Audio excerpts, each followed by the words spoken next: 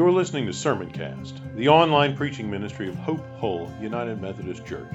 Be sure to visit us at hopehullumc.org/sermons, where you can subscribe to future episodes of Sermoncast and browse our archive of past messages.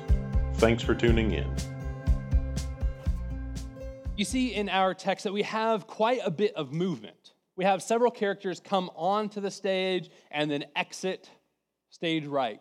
People come in and you see them for a little while and then eventually they leave, or Paul moves on to another place or another interaction, and you see various things occurring.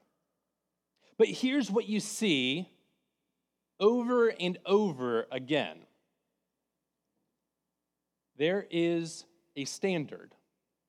There is something that needs to happen for everything to be considered good, okay, appropriate, right. There is something that needs to happen. And it turns out the first thing that happens is the most accurate. It's almost as if the first story sets for us the standard, the plumb line. And then the next three accounts show us ways in which people have gone wrong or gone astray, the ways that they don't match up to the plumb line. They're not straight as a ruler. And so it is necessary for there to be some sort of correction, some sort of thing brought in to bring everybody in line. But the story begins with a man, not Paul, but a man named Apollos. Apollos was a man from Alexandria, which is part of Egypt. And in Alexandria, it was well known for its study, its library, its scholasticism, its ability to train up people in writing, which wasn't common. Not everybody was able to write. To train them up in writing and reading and transcribing books. The Library of Alexandria was famous. In fact, you probably have heard of the Library of Alexandria and the great catastrophe that it burned down. The Library of Alexandria in Egypt was the monument of education in the first century world. Yes, Athens had philosophy, but Alexandria had real good book learning.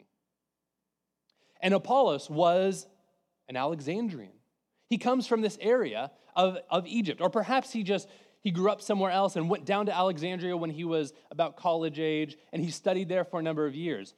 But he was so efficient, he was such a good student, he was so intelligent and capable that after he left Alexandria, he went up to Ephesus. Now again, if you write in the margin a code word or what Ephesus is like or what Corinth is like, for Ephesus, you can put D.C., Washington, D.C., or perhaps New York. Ephesus was a place of thriving people. It was the third, perhaps fourth largest city in the first century world. That means like Rome, some other city, Ephesus, right? The third or the fourth largest city, and it was a hub of importation so that people would bring all of their goods here. So that's why it's kind of like New York, right? They would bring all of their goods here. But the other thing about it was that everybody here was intelligent, was well-to-do. They knew what they were getting themselves into. They were people that you might respect or honor. And so Apollos, who has graduated, if you want to call it that, from Alexandria, comes up Africa into Asia. And he spent some time in the city of Ephesus. And Apollos is good at what he does. Apollos is so persuasive that he's able to talk to these people and he's able to tell them about Jesus, and they believe. They hear his logic and they're like, there's no way that I can defend against that argument. There's no way that I can believe otherwise than what Apollos has just told me. You might think of a silver-tongued salesman, or you might think of somebody who has logic and has been trained. You might think of somebody who's able to communicate and persuade you to the truth, or to persuade you to whatever else he wants. You might think of a time you got swindled by the perfume man in the shopping center who sprayed the scent and made you smell it, and it just makes you want to buy whatever they're proffering. Apollos was that good. Now, you don't think you need that perfume, but Apollos would convince you otherwise.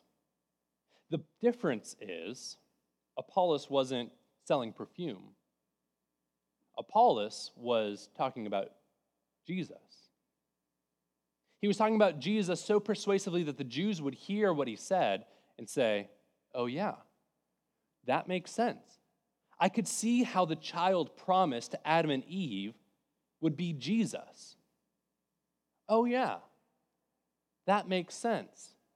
I could see how Jesus is like another Moses. I mean, he even walked on the sea, for crying out loud. He even brought miracles, bread down for people to eat. He led the people through a kind of exodus.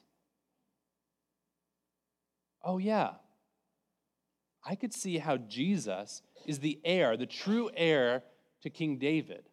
In fact, doesn't it say that a shoot will rise out of Jesse's tree? That the tree that was thought dead, that was cut off, the tree of David, would one day bring life once again?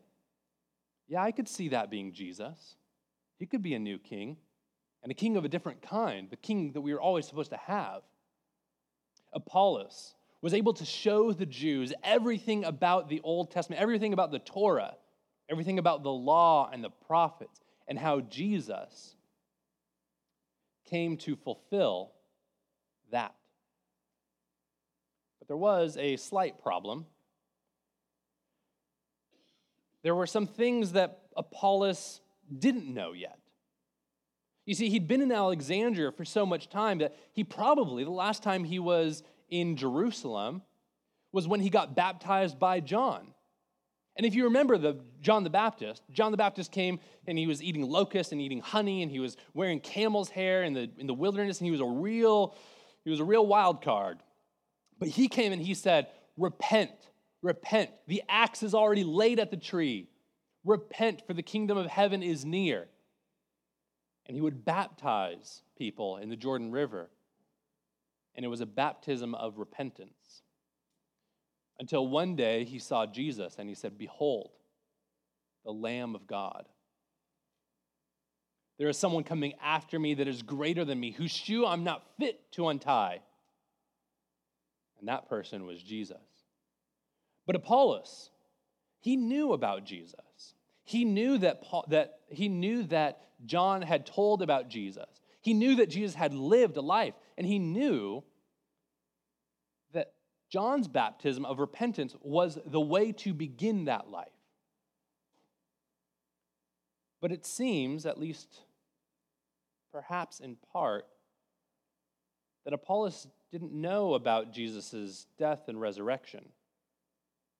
If all that Apollos had was a baptism of repentance, a baptism of changing your direction from one way to the next, if that's all that Apollos knew, then he knew that he should walk in the way of Jesus. He knew that Jesus was a shepherd guiding the path,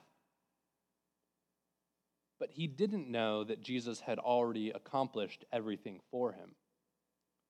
He didn't know that all of his sins had been taken care of and thrown into the deepest ocean.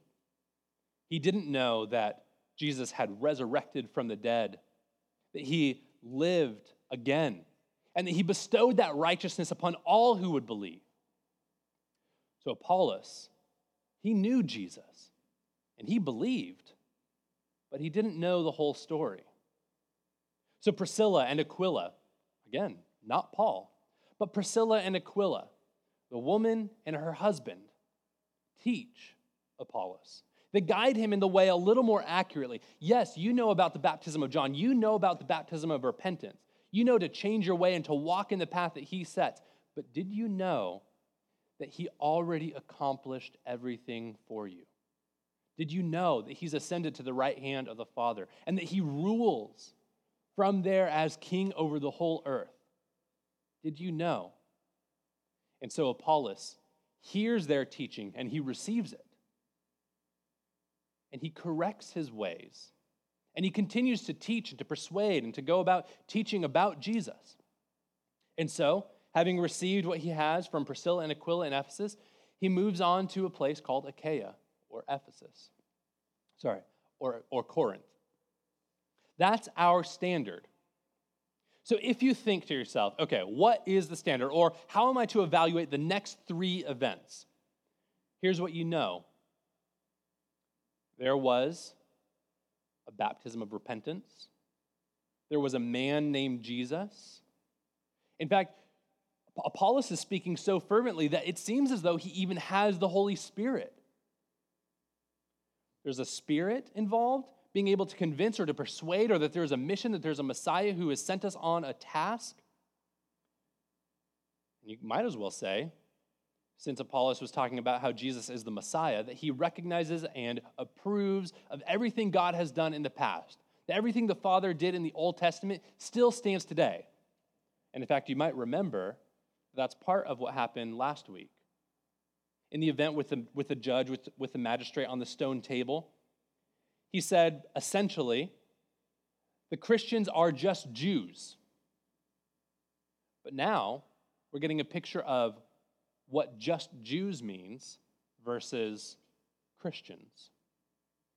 Christians hold that there is a God, a Father, who did things in the past, but that he sent his son Jesus to guide us now so that we could see what the whole Old Testament is about, so that we could see the point and the purpose of everything that he did. He sent us Jesus.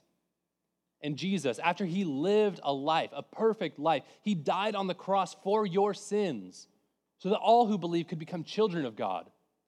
And after he raised from the dead, he sent his Holy Spirit so that all who believe would be empowered by the very power of God. So repent and believe, be baptized in the name of Jesus. That's what Apollos believed. And he goes off to Corinth to continue to teach.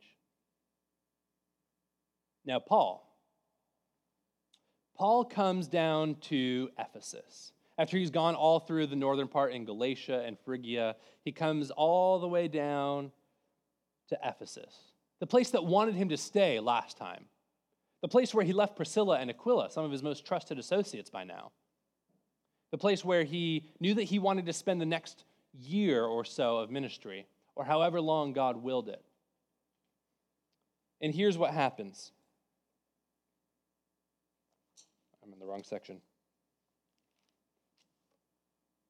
It happened that while Apollos was at Corinth, Paul passed through the inland country and came to Ephesus. There he found some disciples.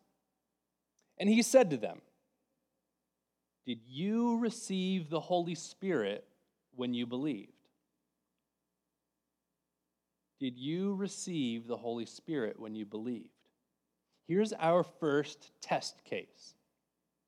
Is it possible, remember our first question, what is necessary for salvation? Is it possible to have salvation without the Holy Spirit? Is it possible to have never been given God's presence and to still have something that we want to loosely call, vaguely call salvation? Can it be true? Paul's first question, when he finds disciples here in Ephesus that appear to be following Jesus, following after the way of Jesus, doing things that they ought to do, he says, first question that the text gives us, did you receive the Holy Spirit? And I wonder now if that question bites at you a little bit. Did I receive the Holy Spirit? And what is their answer? No. The Holy Spirit? We've never heard of the guy. The Holy Spirit? No. What's the Holy Spirit? The Holy Spirit, are you talking about like my spirit, my soul is sort of like purified and become holy? The Holy Spirit, they've never even heard that there's a Holy Spirit. And what is Paul's response? He doesn't say to them, oh, okay, that'll come later. Oh, you're all right, just keep walking on the path and it'll happen eventually. No, what does Paul say? Or what do they say first, I guess? Paul says, into what then were you baptized? And their response, remarkably similar to Apollos. Their response, into John's baptism. After all, that's the only baptism that Apollos knew. That's probably who Apollos was baptizing them in. Follow after John the Baptist. But Apollos knows better now, but he's not here anymore. These disciples have continued to live their life after having received a baptism from Apollos, after having gone and knowing that there's some sort of Messiah, some sort of Savior named Jesus, and they're supposed to follow after him, and they're supposed to do right things, but perhaps they haven't been joined into a community. Perhaps they haven't been living in a congregation with one another. In fact, that kind of is the appearance here. They're disciples, not a congregation. They're disciples, not a synagogue, not a gathering. They're disciples. Do you know anybody who says, I'm a Christian, I just don't go to church? Oof. Let me tell you, in the book of Acts, how do you know you have the Holy Spirit? He's the spirit of unity. He's the spirit of community. He's the spirit of love. And how do you love if there's no other beside you? So Paul comes across some disciples. They're living their life. I believe in Jesus. I'm following the way. I received the baptism of repentance, John's repentance. I know the Acts was coming, so I wanted to get safe. I believe in Jesus, but I don't have a church community. Have you received the Holy Spirit, Paul asks. You know, we've not even heard of the guy. So what does Paul do?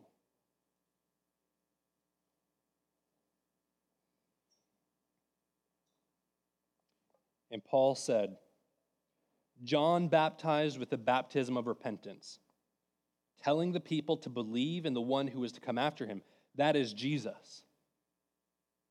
On hearing this, they were baptized in the name of the Lord Jesus. And when Paul laid his hands on them, the Holy Spirit came on them, and they began speaking in tongues and prophesying. There were about 12 men in all. So Paul comes to these disciples and he asks them, have you received the Holy Spirit? No, we haven't received the Holy Spirit. What's Paul's next step? You probably don't know the real Jesus. Because Father, Son, and Holy Spirit, all three, they work together. They work inseparably. If you have Jesus, you have the Spirit. If you have Jesus, you have the Father. If you don't have the Father, you don't have Jesus. If you don't have the Spirit, you don't have Jesus. You cannot claim to follow Jesus and to say the Spirit has not entered my life. Father, Son, and Holy Spirit, our triune God acts inseparably. The God who promised everything in the Old Testament is the same God who fulfills it in the New Testament. The same God who promised to Adam and Eve, you will bear a child, and he will crush the serpent, is the same God who takes to himself human flesh and walks among us. The same God who walks among us, who goes to the cross, who suffers our damnation, is the same God who comes to you and dwells with you and empowers you and comforts you. And yes, we believe there are three persons. As the children on Wednesday night know. Everyone, how many persons are there in God?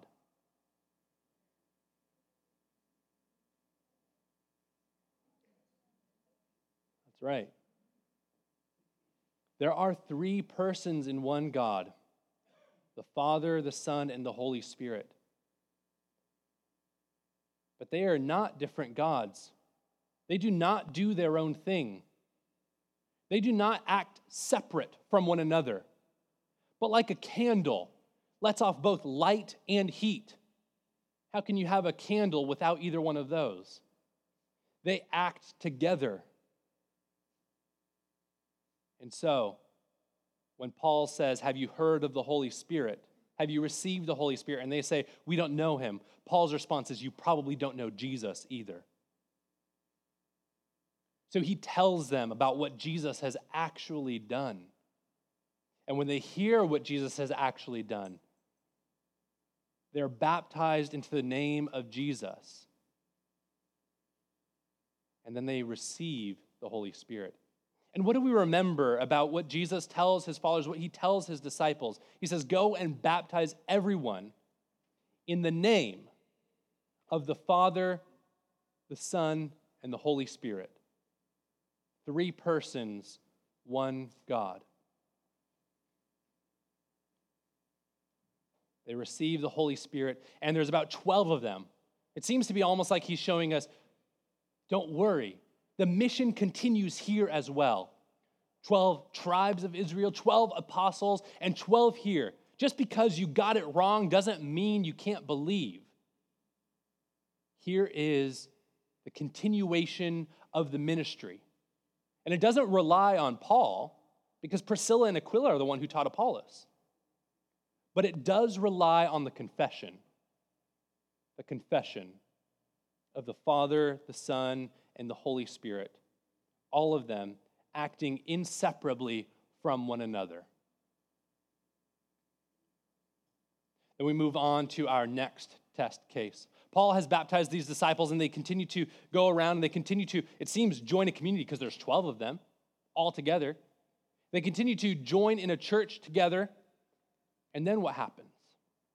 Paul finds the synagogue, and he entered the synagogue, and for 3 months he spoke boldly, reasoning and persuading them about the kingdom of God. But when some became stubborn and continued in unbelief, speaking evil of the way before the congregation, he withdrew from them and took the disciples with him, reasoning daily in the hall of Tyrannus. If you want to say Tyrannosaurus Rex, that's okay. The name is like tyrant, and it probably means that he was a hard teacher, but maybe a good one, you know? Like the one in high school that you knew you'd get a B or a C with, but, I mean, it was just so good. Maybe you didn't have anyone like that, and I apologize if that's true. But that's Tyrannus, the Tyrannosaurus Rex, the teacher. He has a hall set up in Ephesus. Now remember, Ephesus is kind of like DC, or you might think of Yale in New York. You've got this large city bustling with a bunch of people, and everybody's smart. They're wearing their suit and tie. They're ready. They have whiskey on the back shelf because it's that intense that they need it at 3 o'clock in the afternoon, right? That's DC, or at least the show's in DC. DC and Ephesus is an intense place. And these teachers would go around and they would travel. So Paul's like them. He would travel and they would find a place to set up shop. And education in the ancient world is different than ours. And so you would go and you would pay the teacher to sit in and listen at what he was saying. There's a temple to Artemis of the Ephesians, a temple to Artemis that's as big as a football field, bigger than a football field in length and width. All right? And there's these pillars that set up every so often. And there were teachers of Artemis that would go and they would stand between the pillars and they would set up and they would talk about anything that they were going to talk about, philosophy, talk about their religion, talk about how Artemis is the mother of the land and she's going to bring forth fruit for us. But there were other places in Ephesus as well, with competing worldviews, with competing religions, competing ideologies. And there was a place for them as well. We might call it the agora, the marketplace, the place where Paul's going to go and he's going to see a bunch of people. And there's a man here, Tyrannus. And Tyrannus is wealthy because he's such a good teacher, even if he's hard. And the students that he would educate have to pay him an entrance fee. Can you imagine? Information not in the palm of your hand, but you actually have to go somewhere with your physical body, and you have to sit down and you have to pay hard-earned cash in order to just listen to a man talk. But that's what Tyrannus did. He was an educator. He would stand between pillars, not in the temple of Artemis, but in a similar location, and he would begin to teach. And again, just like we learned with the synagogue, usually the person who owned it or the person who ran it, they would teach in the morning time, when people are a little more alert. And in the afternoon time, they would give that to traveling preachers. And so Paul befriends Tyrannus, and he comes between these two pillars, and he begins to speak, begins to teach about Jesus. And Paul, he doesn't require an entrance fee. You don't have to pay money to listen to him. Because the gospel, the good news, isn't something you can purchase. But rather, he tells them about Jesus, the Messiah who has come to fulfill everything that God has declared from the beginning of time. And people come and they listen. And they hear the words that he says. They hear what Paul is teaching. And they know, or at least some of them do, this must be true. This must be true. You see, there were some in the synagogue that Paul was teaching, and they believed. And they followed Paul to the hall of Tyrannus, and they listened to what Paul continued to say. But everywhere that Paul goes, doesn't division arise? So those who were in the synagogue continued to become troubled at the words of Paul, continued to be troubled that Jesus was the supposed Messiah. They stayed in the synagogue. They stayed where Paul wasn't because they didn't want to hear about the person of Jesus. But Paul goes to the hall of Tyrannus and teaches all of these people about who Jesus is. And so we have our second test case. We have a synagogue over here. We have Paul here in the worldly place, in the marketplace, talking to anybody who will listen. And he is saying, Jesus has come for you. So if we turn back to our question, what is necessary for salvation? If we wonder in our minds, what is true here? Is it okay? Is it possible to simply believe that God did the things he did in the Old Testament? But when it comes to Jesus, to say, not there. Well, that's not our struggle today, is it? Our struggle is the reverse. We want Jesus without the God of the Old Testament because he's scary. The God of the Old Testament, he let fire fall down from heaven and burn a city. The God of the Old Testament, he told Abraham, kill your son, your only son, the one that you love. That God is scary. He guided the Israelites through the Red Sea, yes, but he let the waters wash over those who were chasing them. That God, I don't like him.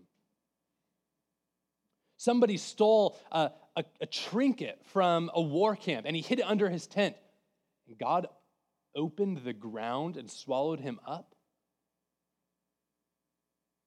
You see, we don't struggle being a synagogue. We struggle being, I only want Jesus. Jesus is my boyfriend. He's the one who's kind and compassionate. He's the one who tells me to turn the other cheek. Well, at least he tells my enemies to do that, and I can do what I want. But Jesus is the one who cares, and he loves, and he just has this bleeding heart for you and for me. Jesus is that one. But what is necessary for salvation? What is actually true? What is actually true is that God, our triune God, Father, Son, and Spirit, they act inseparably from one another.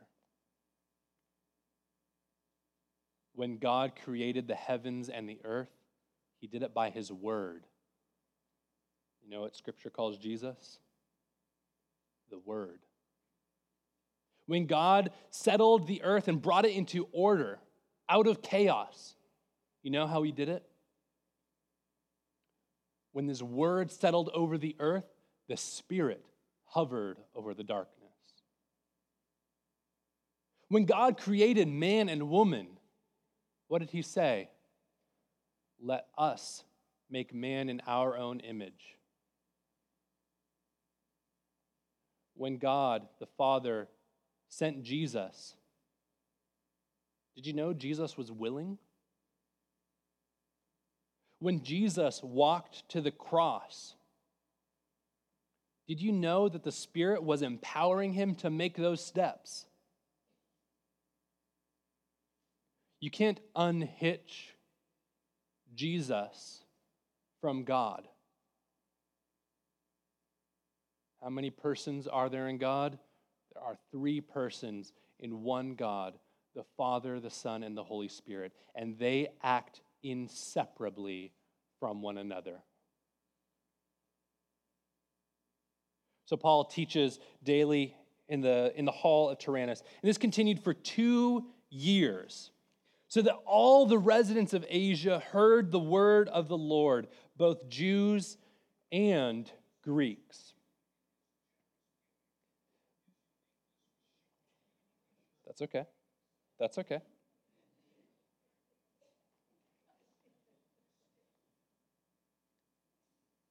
It's probably a good word too. All the residents of Asia heard the word of the Lord, both Jews and Greeks. That's our second test case. And now here is our third. Here's our third. Paul lived in Ephesus for about 2 years. Longest time, well, he lived longer in Ephesus, but longest time of ministry was here in Ephesus. In fact, he lived so long here, he wrote the book of 1 Corinthians, the letter of 1 Corinthians, while he was here in Ephesus. He sent it to the place he's been, the place where Apollos is. So if you open up the first few chapters of 1 Corinthians tonight, and you see Paul talking about Apollos, like, now you know, right? That's kind of cool. And when you see him mention other people, like that he's riding along with Priscilla and Aquila, or he's riding with these other people, well, now you know, and that's kind of cool. The study through Acts has been interesting and useful and helpful and good, in part just so that we understand the Bible better. But here, Paul is in Ephesus for 2 years, and he's teaching daily in the hall of Tyrannus so that all of Asia is able to hear that Jesus is the Messiah. And at some point, Paul's finances run a little low, right? He had his money from the churches before that they sent him. But now his finances are running a little low, so what does he do? Probably he picks up tent making again. Maybe he never stopped when he came to the city. So he gets back into the leather shop and he continues to work, but he daily teaches in the hall of Tyrannus every afternoon. Perhaps Tyrannus lets him have the morning session. And while he's working leather, he leaves it to go to bed, or he leaves it to go eat lunch, or he leaves it to go teach at the hall. And Paul's words and work were so effective that people who heard him and people who touched him were healed of sickness and disease. The people who were afflicted with Holy Spirits, as we might say, demon-possessed, the people who were demon-possessed were brought to him, and he cast out these demons. And they were no longer afflicted. They were in their right mind, and they were able to do the things that we think a normal human should be able to do. And so some people sneak into Paul's leather shop, and they steal his apron while he's away. They steal his little cloth that polishes it up afterward, and they take it to their family members that are sick. And guess what? They lay the apron on top of them. They touch their weeping eyes. It works. They're fixed. They're healed.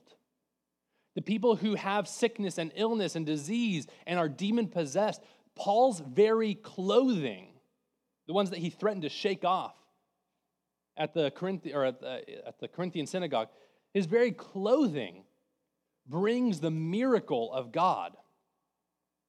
And so God continues to do miracles through Paul.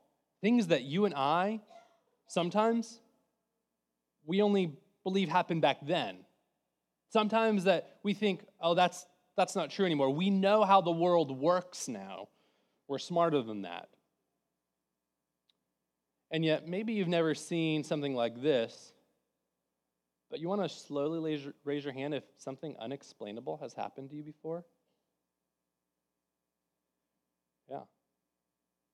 Something only God could have done. Maybe it was small or maybe it was big, but something you know that doesn't just happen. But God did it. Because the miracle doesn't come from the clothing. It doesn't come from Paul. The miracle comes from God. From God who rules over the whole world. So people are taking these garments and they're healing people. And there's a couple of guys in town. They call themselves the sons of Sceva.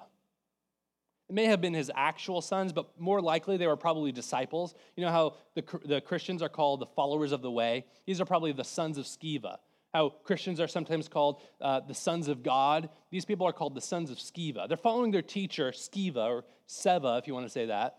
And they listen to what he says and they teach. And Sceva is an exorcist. He specializes in going around, and when something is wrong with someone, he casts out a demon.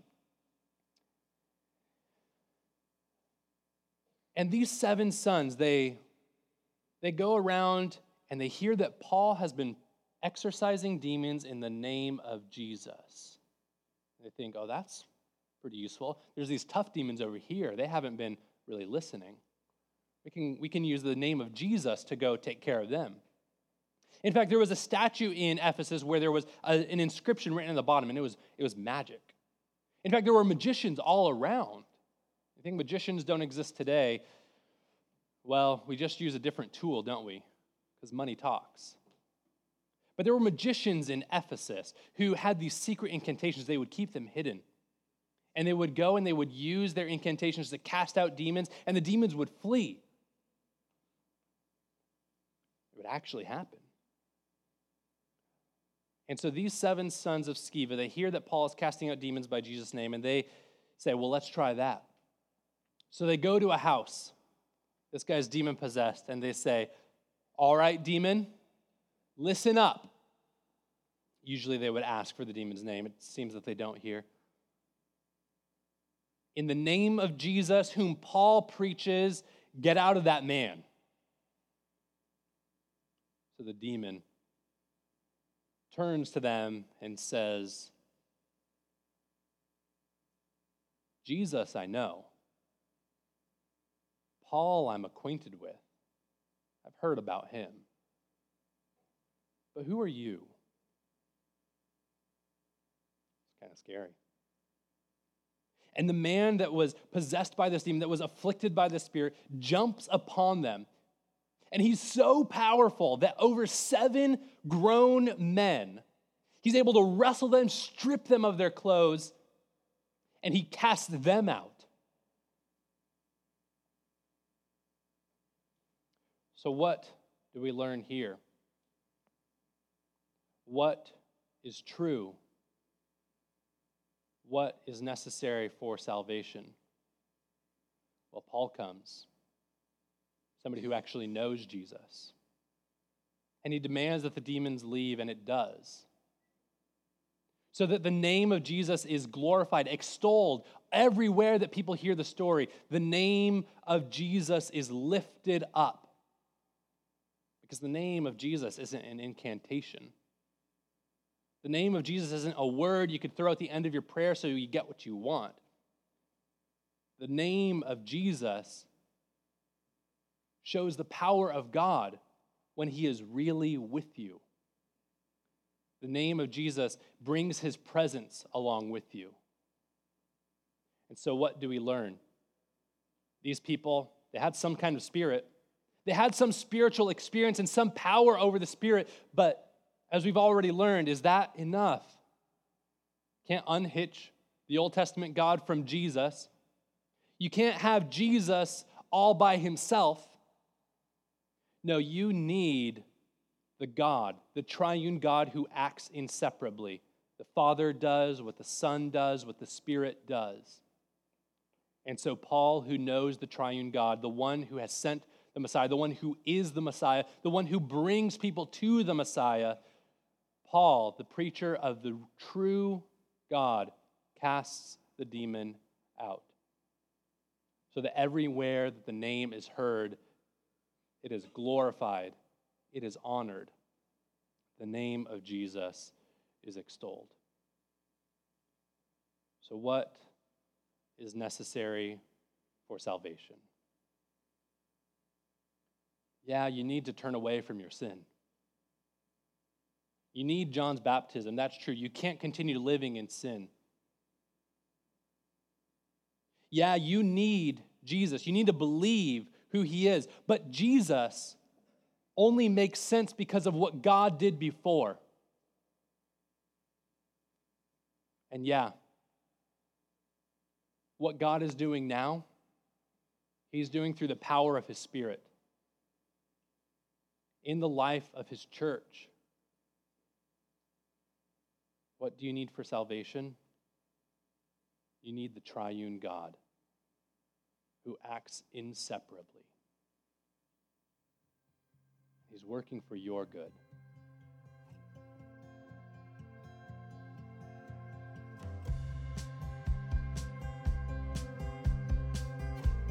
You've been listening to Sermoncast, the online preaching ministry of Hope Hull United Methodist Church. If you enjoyed this message, consider sharing it with a few friends. Remember to visit us at hopehullumc.org/sermons and subscribe to get notified when new content is posted. Thanks for listening.